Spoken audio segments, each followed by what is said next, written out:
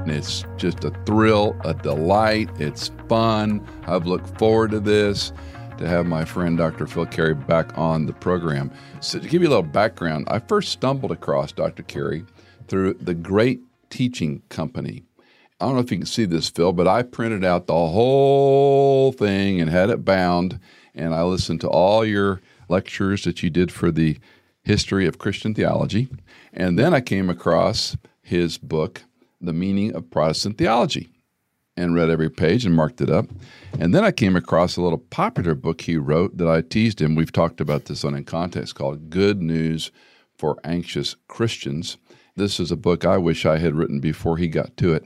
That's a book really, as I recall, it was kind of generated out of working with college students who had a lot of anxieties. Is that correct? Mostly. Also some colleagues and friends. Yep. Sure. So anyway, all these will be in the show notes. But today, we're talking about a new book that he has written on the Nicene Creed. Before we start talking about the book in particular, you published with Lexham Press, our friends at Logos. Right. Tell me about that choice to do that. Well, what it is that Lexham Press has been aggressively trying to publish really good stuff that builds up the church. One of the things you'll notice in this text, I was just as I was looking through it, it begins with a prayer. So the editor of the book wants to start Lexham Press books with prayers. The idea is that prayer and study go together. They're part of how we build up the Christian life. They're serious about scholarship that builds up the church. One of the editors, a guy named Todd Haynes, who's young and very aggressive, was pushing me to write a book for them. He wanted me to write a book called Gospel Ethics, which is now about 1/3 written. But I said, look, I'm glad to write such a book, but you don't have a book on the Nicene Creed. You've got a book on the Apostles' Creed. You got a book on the Ten Commandments. You got a book on the Lord's Prayer, but not the Nicene Creed. You need a book on the Nicene Creed, Todd. He readily agreed with me. He helped put the prayers together. And the other thing about Lexham Press, despite the fact that they originated in an online company, Logos Bible Software, this is a really beautifully done book. And that's one of the things I went ahead and bought the hard copy because the layout, which we'll talk about when we get to it, the way they did the creed, I kind of have a love-hate with it because as your eyes get older, it's harder to read things that are on dark paper, but artistically it's beautiful. Yeah. Let me tell our friends who may not know who Phil Cary is. He's a philosopher married to a midwife, and I have to read his bio because it's clever. He thinks about the mysteries of life. She puts her hands on them. Bada boom. We like it. He and his wife have 3 sons, 2 grandchildren. His favorite theologian is Martin Luther, which means he feels quite comfortable in a high church Anglican congregation where they love both word and sacrament. And again, you can hear Phil when I interviewed him on his other text if you want to go back and see how he navigates that whole thing. Dr. Cary loves Luther because he thinks we know people by hearing their words, and that is how Luther taught us to know God. He wrote his dissertation at Yale and worked on a double degree in philosophy and religious studies in the early 90s. And, of course, the other book I didn't mention was Augustine. We talked about Augustine in an earlier podcast as well. He loves learning and by reading old books, and that's basically what he teaches, he writes. The best old book is, of course, the Scripture, which contains the gospel of Jesus Christ.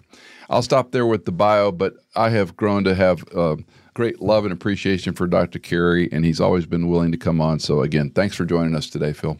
Thanks for having me. Okay, you've kind of already hinted about why you wrote the text and why you convinced Lexham to publish it. I want to begin by asking, for someone that doesn't know the Nicene Creed, I grew up Catholic, so we had an iteration of this. You, of course, are in a church that has iterations of it. But for a person that doesn't, help them understand what's a creed, and then I'm asking some specific questions about the authors of the creed. So first of all, what is a creed? What is credo? What does it mean? Right. So a creed is a confession of the faith, and it's a short confession. It's not like the Westminster Confession, which is maybe 20 pages long. You can fit it on one page. You can recite it in about 60 seconds. It's often set to music. It is the most widely used confession of faith in all of the Christian world, the Nicene Creed is. And it's designed to give a fundamental summary of the gospel about who God is. And so it's always organized in threefold fashion, right? Father, Son, and Holy Spirit. There's also what's called the Apostles' Creed, which is a different creed, but again, organized in this Father, Son, Holy Spirit threefold fashion. And the two creeds, they dovetail. The Apostles' Creed is a bit earlier. The Nicene Creed is a bit longer and later and is dealing with a more fundamental metaphysical issue about the being of God. Most fundamentally, it is the confession of faith that is shared by more than 1 billion Christians. So if you're not saying the Nicene Creed every Sunday, then you're in the minority in the Christian world. Eastern Orthodox and Roman Catholics and many Protestants will recite this creed every Sunday. All right, before we go any further, I'm going to ask you to do a favor. Would you read the Nicene Creed for us? Oh, sure. I will read it in a form that is familiar to some people and not to others. Unfortunately, there's more than one translation. Sure. And we're going to talk about that. Yeah. Yep, we'll talk about that. So here is how the Nicene Creed sounds pretty much for most Catholics, Eastern Orthodox, and many Protestants. I believe in one God, the Father, the Almighty, maker of heaven and earth, of all things seen and unseen, and in one Lord, Jesus Christ, the only begotten Son of God, who is begotten of the Father before all ages, God from God, light from light, true God from true God, begotten, not made, having the same being as the Father, through whom all things came to be, who for us and for our salvation came down from heaven and was incarnate from the Holy Spirit and the Virgin Mary and became human, and was crucified also for us under Pontius Pilate, and suffered, and was buried, and rose again on the third day according to the Scriptures, and ascended into heaven, and sits at the right hand of the Father, and shall come again in glory to judge the living and the dead, of whose kingdom there shall be no end. And in the Holy Spirit, the Lord and giver of life, who proceeds from the Father, who with the Father and the Son together is worshipped and co-glorified, who has spoken through the prophets, in one holy, Catholic, and apostolic church. And we confess one baptism for the forgiveness of sins. We look for the resurrection of the dead and the life of the world to come. When these are written, you typically have councils, ergo Nicene. Right. So is there a James Madison, so to speak, of the Nicene Creed? No, not really. And that's an interesting point. The Creed of Nicaea in 325 in the Council of Nicaea was a shorter version of what I just read you. What I just read you came in 381 in the Council of Constantinople, which was sort of nailing down some details about the Nicene Creed. The original Creed of Nicaea in 325 was probably a baptismal creed from a local church. Each local church, each town, especially big cities like Rome and Antioch and Jerusalem, would have its own creed. Each creed would be 3 parts, Father, Son, and Holy Spirit. They weren't written down. They were handed down verbally because there was a whole church practice of not passing out creeds to pagans so that they could make fun of it. It was learned by heart, not written down. And so we don't really have a precursor to the Nicene Creed. It was probably some local church. And somebody at the Council of Nicaea in 325 AD grabbed one of these local creeds, wrote it down, and then added a few bits in order to get rid of a heresy, which is what the Council of Nicaea was fighting about, was this heresy called Arianism. So you take this local baptismal creed, add a few things to get rid of this Arian heresy, and that becomes the Nicene Creed. I appreciate you bringing Arius because that was a question I was going to ask later on, but since you brought it up, everything's written in a context. You bet. And even the churches I've been involved with, their statements of faith or doctrinal statements, or in the last decade, we've had to come out with statements on definition of men and women and the family unit and so forth. They're always in a context. And I try to teach that in a church setting to say, whenever you read something, there's a reason it was being put down in print, so to speak. Right. So Arius was Alexandrian, Egyptian priest, if I remember correctly. Yep. Give us a thumbnail of what his heresy was and what it became. Somewhere early in the 4th century, in the early 300s, there's this priest or presbyter, he would have been called, or Right. elder, actually, in the Presbyterian sense, named Arius in Alexandria. And he was teaching that because the eternal Son of God came from the Father, he must have been created by the Father. Mm-hmm. So therefore, there was once when he was not. That was one of the famous things he said. He was a creature like other creatures.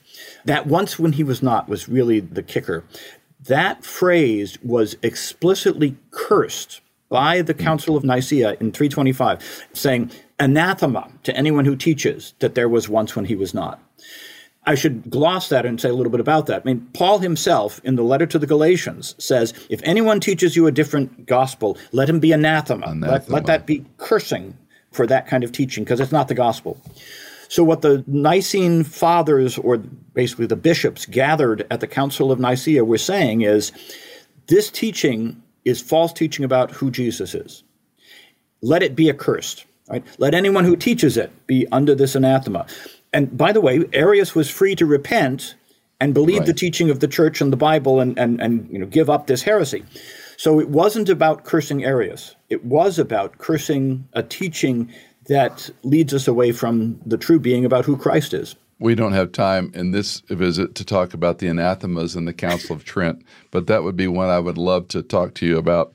We might have a little different sparring opinion about it, but those were cursing the people that held to justification by faith alone apart from works. Let him be anathema. That happened with the Church of Rome in the 16th century, Yeah. So it's interesting. Well, let's go back to this creed. First of all, Latin, English, you read a little different translation. If I remember your book correctly, there are essentially three creeds, 325, 381, and then later 451. And then, of course, churches, there's iterations, right, that we can't track down. Most of these are for clarification, and the reason I ask about Latin to English, you and I dabble in Greek and Hebrew, and you more in Latin than me, but the point being, it's hard to translate, Phil. Yeah, some of this is hard to translate. Even the Latin is itself a translation, because the original creed is in Greek. And there are some variations, and there's some things that changed in the Latin translation. So let me interrupt, Philip. Go ahead. The average person in the average church is never going to go as deeply as you have gone. Mm-hmm. Help them understand, does this really matter? Because even in Bible translations, we have this debate over ESV, NASB, NIV, so forth and so on, RSV. And I hate to take the Bible out of people's hands. Right. And say, you can't do this because Dr. Cary is the only one who can explain it. That would be bad news indeed. But you see my point. Yeah. And we do this inadvertently, right? Yeah. When we say things like, well, it was from Greek and then it was Latin and now we have these English versions. Well, the flip side of this is that, of course, the Bible is itself written in Hebrew and Greek and actually a little Aramaic as well. Aramaic, yeah. And most of us don't know Hebrew. Many of us don't know Greek. Almost none of us know Aramaic these days. So what do? Well, we translate, and we kind of have authorization for that at Pentecost. The Holy Spirit seems to be really into translation, right? You can declare the good news of God in any language in the world. But you do want to have a learned ministry, or at least some ministers who know their languages and can give you some pointers about what's going on in the Greek. So what we have, I think, in the Christian tradition is a long tradition of commentary about Scripture, including learned commentary by people who know the languages. We need that, right? We want people who can explain to us what's going on in the original languages.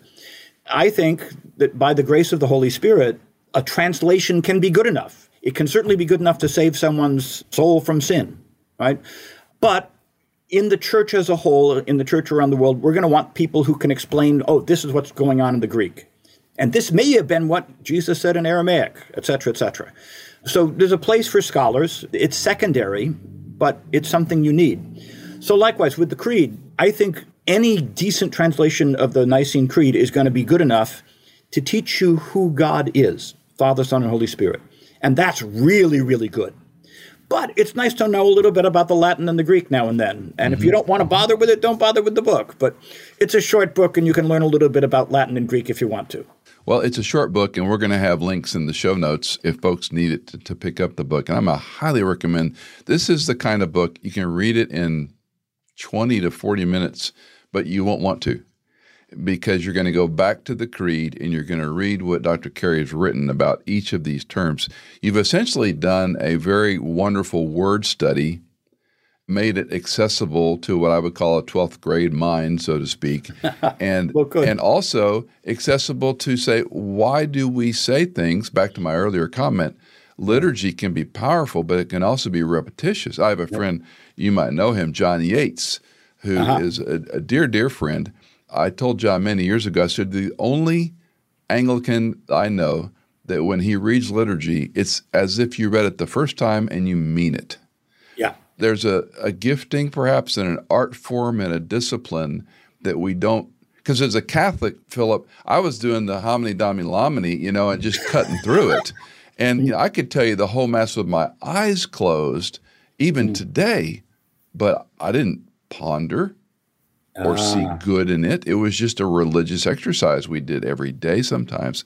So back to your book. One of the things I want to talk about, our time's running quickly, is begotten, not made. And this, of course, this is also iterative in different translations, but talk to us about why this is so important. Right. So that actually gets at the center of things. Remember, Arius had said there was once when he was not. That suggested that the eternal Son of God, right, was created by God the Father, which meant there was once when he was not. Okay, let me interrupt you real quickly. Go ahead. Why would he go down that lane, Dr. Cary? It's because he thought of God as a kind of abstract first principle. Right? There's only one first principle. There can only be one first principle. There can't be two or three. And that first principle is going to look like a Platonic first principle. It's a form of Platonism.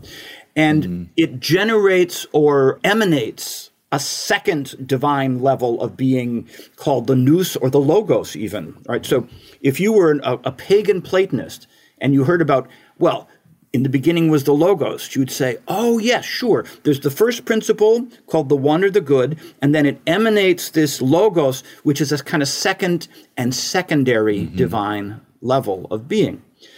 And lots of Christians picked that up and said, well, we like this notion of the logos too, yeah? But Arius said, okay, well, let's be consistent, guys. If the logos came from or originated from God the Father, then the logos is subsequent. It comes after. And there was once when the logos did not exist because, biblically speaking, only God is there at the beginning, and God created all things, and therefore the logos must be one of the things God created. Therefore the Son of God is one of the things God created, and there was once when he was not. The Nicene Creed is striking how much heresy comes out of one misstep. Right.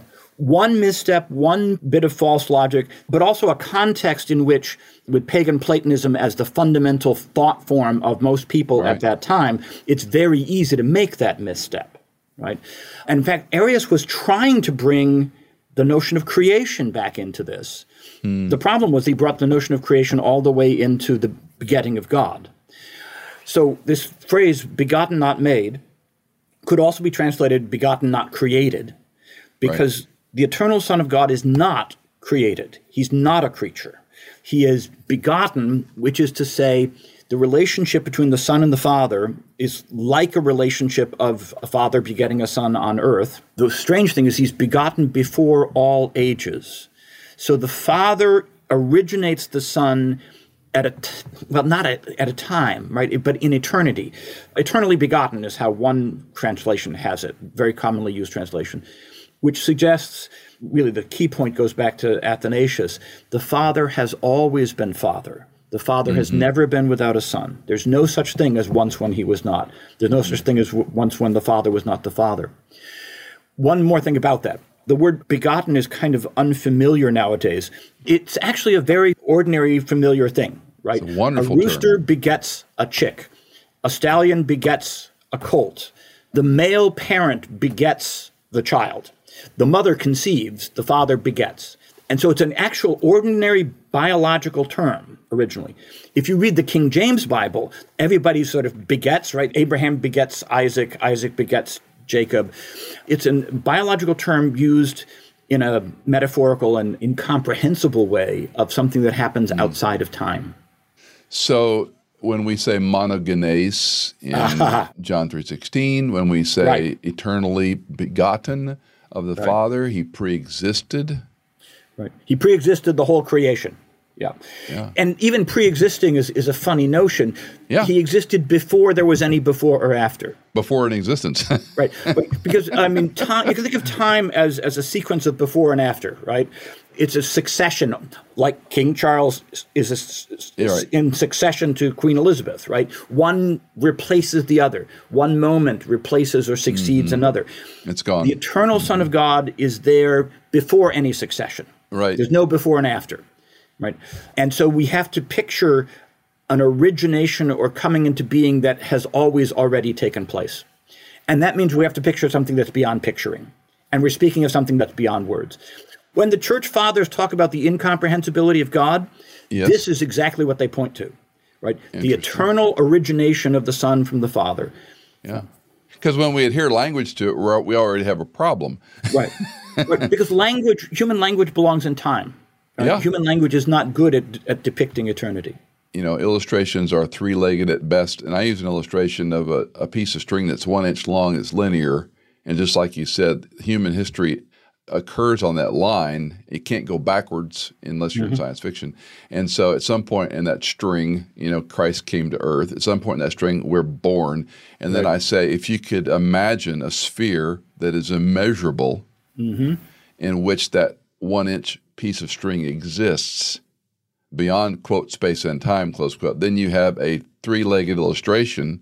Again, it ain't perfect, but it's a way of helping people understand he didn't just pre-exist, that he's always existed. Right. Now, let me turn the heat up and ask you, did Jesus Christ have a corporeal existence eternally? There were some folks saying that in the 16th century, but they were marginal, and indeed that is not what the Nicene Creed is saying, for sure. How does the Nicene Creed, because it gets the final part, of course, is the Spirit. Yes. So how does the Nicene Creed envision Christ then? Right. Because he comes to earth, he's born, but yet we have theophanies, or sometimes called Christophanies, right? Right. Right. So one of the most helpful ways of thinking about it is a label from the Church Fathers. It speaks of his two births. There's the eternal birth and the birth in time, or the temporal birth. Temporal just means in time. So there's an eternal birth, temporal birth. The eternal birth is when he's eternally begotten from the Father, right? Begotten from the Father, not made, begotten before all worlds, before all ages. Then there's the birth in time, the one we're familiar with from Luke 2. He's born of the Virgin Mary. This second birth is when he takes on human flesh. This second birth is when he is born as a human being. And it's just as truly human as your birth and mine. Whereas the eternal birth is something that's unique to the eternal Son of God. So he's truly God because he's born eternally begotten from the Father. And he's truly human because he's born from Mary about 2,000 years ago. And those two births are actually the structure of the second article of the Creed. Right? The Creed has three articles, Father, Son, Holy Spirit. The second article has really two parts. The first part is about that eternal birth. There's no such thing as once when he was not.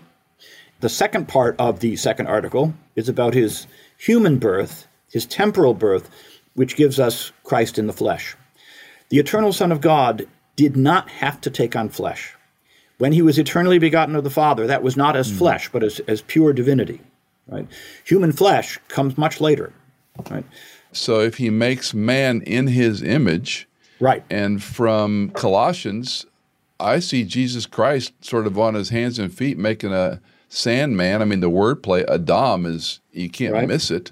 From dirt, he forms a dirt man called Adam, and he breathes nephesh, the life breath, and he becomes a living being. So was Jesus in the garden creating Adam not a corporeal fleshly being? Indeed, not a corporeal fleshly being, because he was born of the Virgin Mary. And that happened quite a bit later. In his humanity, there was a time before he was born, just like all of us. In his divinity, he's always been there. Okay. Now, you raised the issue of the theophanies, it's called, right? There are appearances of God. Abraham has this conversation with God on the road to Sodom, and they talk about the future of Sodom. And there were 3 men that Abraham showed this hospitality to. So there is a long tradition in Christian exegesis of Scripture which suggests that when the Lord appears visibly to, say, Abraham, and especially in this strange figure called the angel of the Lord, who speaks for God and says, I, and it means God. Yeah. Right? This angel says, I, and it's God. That may be something like the pre-incarnate, prior to his being human, form of the eternal Son of God. That's a very common Christian reading of those things. It's contested. Augustine didn't like that reading, but Irenaeus and probably Athanasius, people like that, did like that reading. What we are talking about is, how is it that the eternal God manifests himself in time? Yes. We're going to have some puzzles about that. But meanwhile, we've got this extraordinary biblical text. Well, could this be Abraham talking to Jesus before Jesus was ever human? Maybe, yeah. See, I say yes. I'm not going to get a maybe on that one. All right. Well, okay. So you have Augustine against you, but I'm probably on your side against Augustine on that.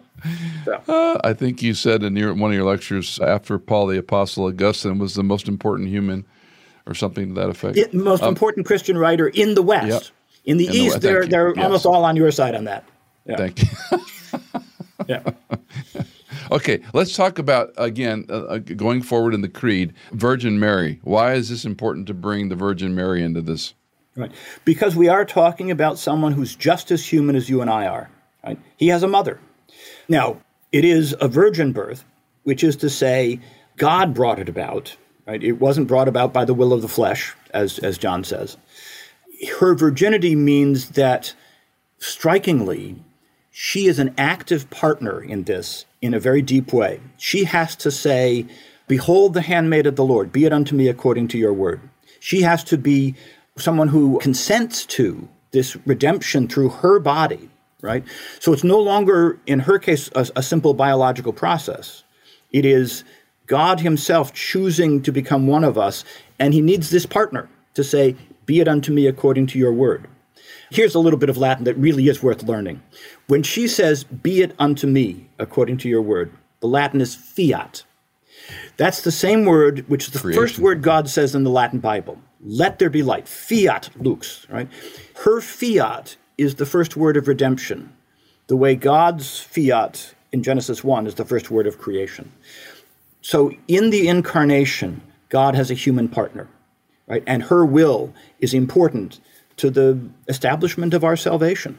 And that's, I think, extraordinarily beautiful. And this is one of the reasons why Catholics and Eastern Orthodox are just gaga over the Virgin Mary. So you wouldn't say that, like the Abrahamic covenant or the Noahic covenant or the Davidic covenant or the New Covenant, that God picked her, whether she would have acknowledged that. So I would see that as an acquiescence to God's message to her, but you're saying she had to say yes? Well, she could have said no, right? I mean, Abraham disobedience could have said no. is always Noah, possible. David right? could have said no. I mean, right. But the covenants, the unilateral covenants were going to be fulfilled, right? Ah, yes. God knows who his covenant partners are, and he chooses them wisely and well, right? Noah found grace in the eyes of the Lord, so the Lord knew that Noah would be a good covenant partner. The Lord knew that this nobody, as she pretty much calls herself, right? She says, he has looked down on the lowliness of his handmaiden, she says, right? Her humility is basically her saying, I'm nobody important. What's going on here? Right. Why in the world should he that is mighty magnify me? Well, but now all generations are going to call me blessed, she says. In fact, I think if you actually work through the story, why does she go to her cousin Elizabeth? Well, I think she's confused, upset, doesn't know what's going on. And Elizabeth, with John the Baptist in her womb, right? John the Baptist is leaping for joy. He's being a prophet already in her womb, right? Yeah. And she's reassuring Mary. And it's after her saying, calling her the mother of my Lord. After that, that's when Mary says, oh, my soul does magnify the Lord. Right? For he that is mighty has done great things for me. She's not ready to say that right away. Right away, it's just sheer obedience. She has no idea what's going on. She'll say, be it unto me according to your word. When she gets this human reassurance from Elizabeth, that's when she bursts out in song and praise. Yeah. I've always been struck with the parallel of Elizabeth and Sarah. It's almost the same story in the New Testament. And then, of course, I go back to the Davidic covenant and how I look at Mary. So we might have a little different nuance there. Let me go back to the professor, Dr. Smart Guy. So we've got two other questions here as we wind our time down. Talk to me about monotheism and the Trinitarian Godhead. I read your book. I didn't hear you talk at length about that. Now, obviously, we have the Trinity there. But why did the Nicene Creed focus on essentially a monotheistic with the Trinitarian Godhead has to be, this is a foundation, right? Right. The Nicene Creed is the great statement of the early church about the doctrine of the Trinity. It's rooted in the baptismal name, Father, Son, and Holy Spirit. And then it says that the Father is God, and it says that the Son is God, and it says that the Holy Spirit is God, and it says that there's only one God, right? That's going to give you lots of puzzles to work on, but one thing to be aware of is that the Nicene Creed is resolutely monotheistic, right? It doesn't even use the word three. Right. You don't need the word three in order to state the doctrine of the Trinity. You just need the creed, and you need the name Father, Son, and Holy Spirit. And if you want to count to three, you can. That's fine. But it's really not about how God is three in one. It's about how God is Father, Son, and Holy Spirit. And so each time you name one of these three, you describe the divinity of that person. And that's why you can also talk about three persons. But again, you don't need much of this technical terminology, right? You don't need to say three persons, right? You can. That's good language. But the really important language is Father, Son, Holy Spirit. It actually goes back to 1 Corinthians 8:6, where Paul says, look, there's a lot of gods out there, but for us there's one God, the Father. And there's a lot of lords out there, but for us there's one Lord, Jesus Christ. And that's how the creed actually goes. I believe in one God, the Father Almighty, and in one Lord, Jesus Christ. Right? To call him Lord is to say the name of the Lord God of Israel belongs to him. That's the secret behind that. So what we have is, I think, a deeply layered biblical theology of God as Father, Son, and Holy Spirit announced in the Creed. Interesting, the Creed comments, the Lord and giver of life who proceeds from the Father, and then you bracketed, and from the Son. And that would, of course, Johannine theology he was very clear in the Upper Room Discourse about he would have to go before he could send the Paraclete, the Holy Spirit. Right. Why does Dr. Cary omit and from the Son? All right. Why is that in brackets? Right. So this is the part of, it's called the third article of the Creed. It's on the Holy Spirit. Yes. He's the Lord and giver of life who proceeds from the Father.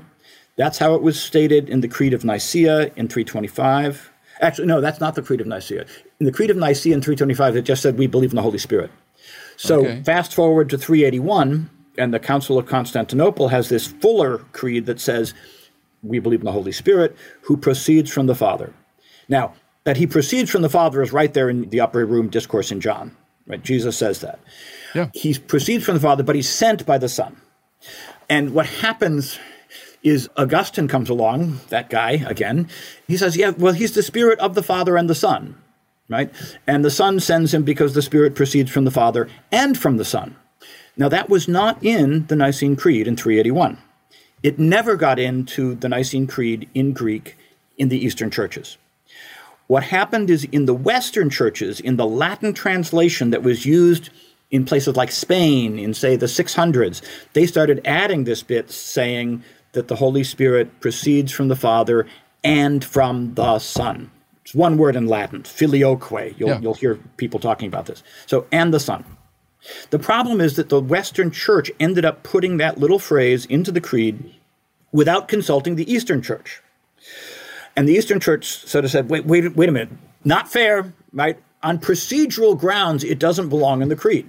And I think on procedural grounds, the Eastern churches win the argument, right? The Western Church doesn't have a right to add this to the Creed without talking to the East. Now, I do think denominations have never changed, Phil. Yeah. Well, but it's easy to resolve the problem. All you have to do is be a Westerner who says, hey, the East is right, we ought to drop the clause, right? So, for example, like many Western Christians, I don't actually say that part of the Creed when I recite it. There are times when the Pope will recite this and leave that bit out as a way of saying, you can recite the Creed that way and it's legitimate. If we could get over some bureaucratic problems, I think we could just sort of drop that from the Creed and say, yes, we don't have to fight about this anymore. but lots of people have a vested interest in keeping the fight alive. I won't go into the details, but it's nasty, and and the simplest way around it is for the West to say, let's drop it. We think it's true, but it's not necessary to the Christian faith, so we can drop it from the creed. What is that? Essentials and non-essentials? Yeah. Exactly. I think you end on your big tome, I went with the history of Christian theology. You end with a very interesting conclusion to all things, which I hope you're right, but I think you're wrong. Okay. We need more time to hash out some of these disagreements, Michael. Well, I'm going to come see you, and we're going to hash them all out. So, okay, final thoughts, Dr. Cary. Why should a believer in Christ, Western, Eastern, or otherwise, why is this creed something they should read, study, cherish, think through? As Martin Luther says, my very favorite theologian, it's a summary of the gospel. It's a summary of what the Scripture has to teach us about who God is and why this is good news. And especially the part about the incarnation, which begins for us and for our salvation. He came down from heaven, became incarnate of the Virgin Mary and the Holy Spirit, and was made human. That's really, really good news. And it's really nice to learn that by heart. Right? One of the reasons why you sing a favorite song over and over again is to get it in your heart. This is good news to keep in your heart, to say, why is the Son of God, the eternally begotten Son of God, why does he take on flesh? For us and for our salvation. Why was he crucified? For us and for our salvation. Why is he sitting at the right hand of God the Father Almighty? For us and for our salvation. This is really, really good news. So it's really good to sing it, right? If you happen to know, Western church music, right? It's set to music thousands of times, right? By some of the best music around. Learn to sing it, learn to say it, and get it in your heart, and then you'll know something about who God is and why that's good news. Dr. Phillip Cary, who is a distinguished author, professor, expert on, actually I should call him Dr. Philip Augustine Luther Cary. That's the name he really wants on his headstone. Oh, we've become good friends through these interviews, and I so love and appreciate your heart for theology and philosophy and integrating them. And I have learned so much from you in reading, and I know our listeners and friends do as well. If you don't know Dr. Cary, we'll have all the information in the show notes where you can find out more about him. The point of this particular interview is for you to go pick up the Nicene Creed. And if you are a Logos Bible software or Faith Life Bible software user, you can also buy an electronic version if you prefer that. I went ahead and got the hardback because I like these kinds of books. To me are reflective and meditative, and it keeps me from opening my Logos and getting lost in word studies for the next 2 hours. So a Bible and a pen is still a good way to learn. Phillip, always a delight. Thank you so much for coming back on the podcast, and I hope to see you soon. My pleasure. Let's go at this again sometime. Yeah. We will. God bless. Did you know that In Context is fully funded by our listeners like you? If you are a regular listener, would you consider giving a one-time or perhaps monthly donation? You can give at michaelincontext.com. In Context is produced by Hannah Seymour, mixed and mastered by Sonomorphic, and music composed by Tycho and Blair Masters.